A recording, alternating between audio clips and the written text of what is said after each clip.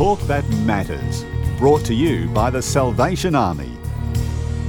Paula was this amazing woman who worked in the Salvation Army, who basically took on my mother's case and supported her throughout the times that she needed the help. And she just wants to find Paula to see where she is and just to thank her for giving up all of her time to help a mere stranger. That was I, Jerome, whose mother, Elizabeth Fan, or Ha, is searching to find Paula, a woman who helped her back in the late 70s. See, Elizabeth escaped Vietnam after the war when the communist government took over in 1975. Oh, that was hard because the communists come in, we are so worried. And some people said the communists would take your everything and they would take your house, take your thing. And it has happened. One day the government did take our house, take our everything. That's why we're so scared. And that's why we try to escape. Then the journey to Australia began. It started with the fans selling everything they had to buy gold, which they used to pay a fisherman to get them as far as Malaysia to a refugee camp, and then on to Australia, where they landed in Darwin, had their applications processed, and were transferred to a camp in Brisbane known as the Wacol East Dependence Holding Camp for Displaced Persons, on the site that's now the Arthur Gorrie Correctional Centre. It was during this time at Wacol that I was born, and she knows her family's struggles hadn't ended with their arrival in Australia. My father was violent and he used to gamble, so my mother would work. And look, she had four children, my three sisters and myself, who was just a little infant.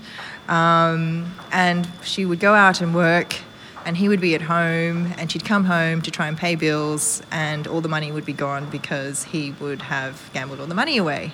And then when she would speak up and say that was obviously not on, he would then get quite aggro and get violent. So this happened for quite a while and had been happening even in Vietnam.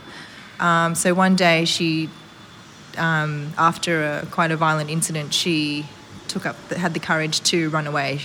Middle of the night, I run out because he hit me. I run out, and then I went to my friend's house to stay. And then he go to my friend there to hit me. And then I said, I want the other children. He wouldn't give it to me. He said, if you want the other children, you have to pay me those gold. But I said, I don't have money. There were ongoing threats and violence for Elizabeth Fan as her husband would track her down again and threaten her life. One terrifying day, he found her and followed her as she drove to work, then ran her car off the road before approaching with a knife. One morning, I'm driving to work. He stopped my car. He, with the knife, he said, open the door. If you don't open the door, I hit your door. You come back with me. I say, no, because you're gambling, you don't look after the children. I don't want to come back with you. And he, with the knife, hit my window and broken the window.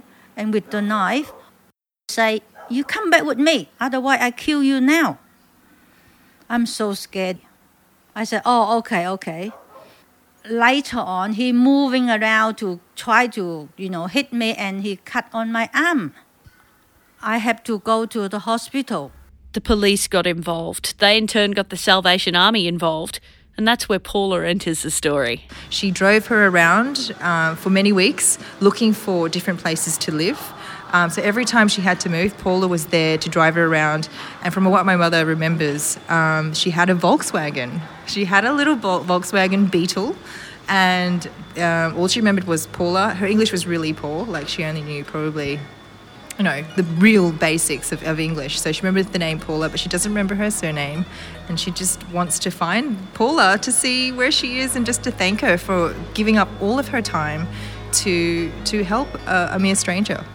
Today, Elizabeth Fan is happily remarried. She's running her own business and is now a proud grandma as well. She'd love to say thanks. We believe Paula worked with the Salvation Army's Glen Haven Centre in South Brisbane in the late 70s and drove a VW Beetle. If you know anything about Paula or Glen Haven, every little detail can help us put the puzzle together to track her down and reunite these women. Please go to the Salvos Radio website to get in touch with us. It's at salvos.org.au/radio.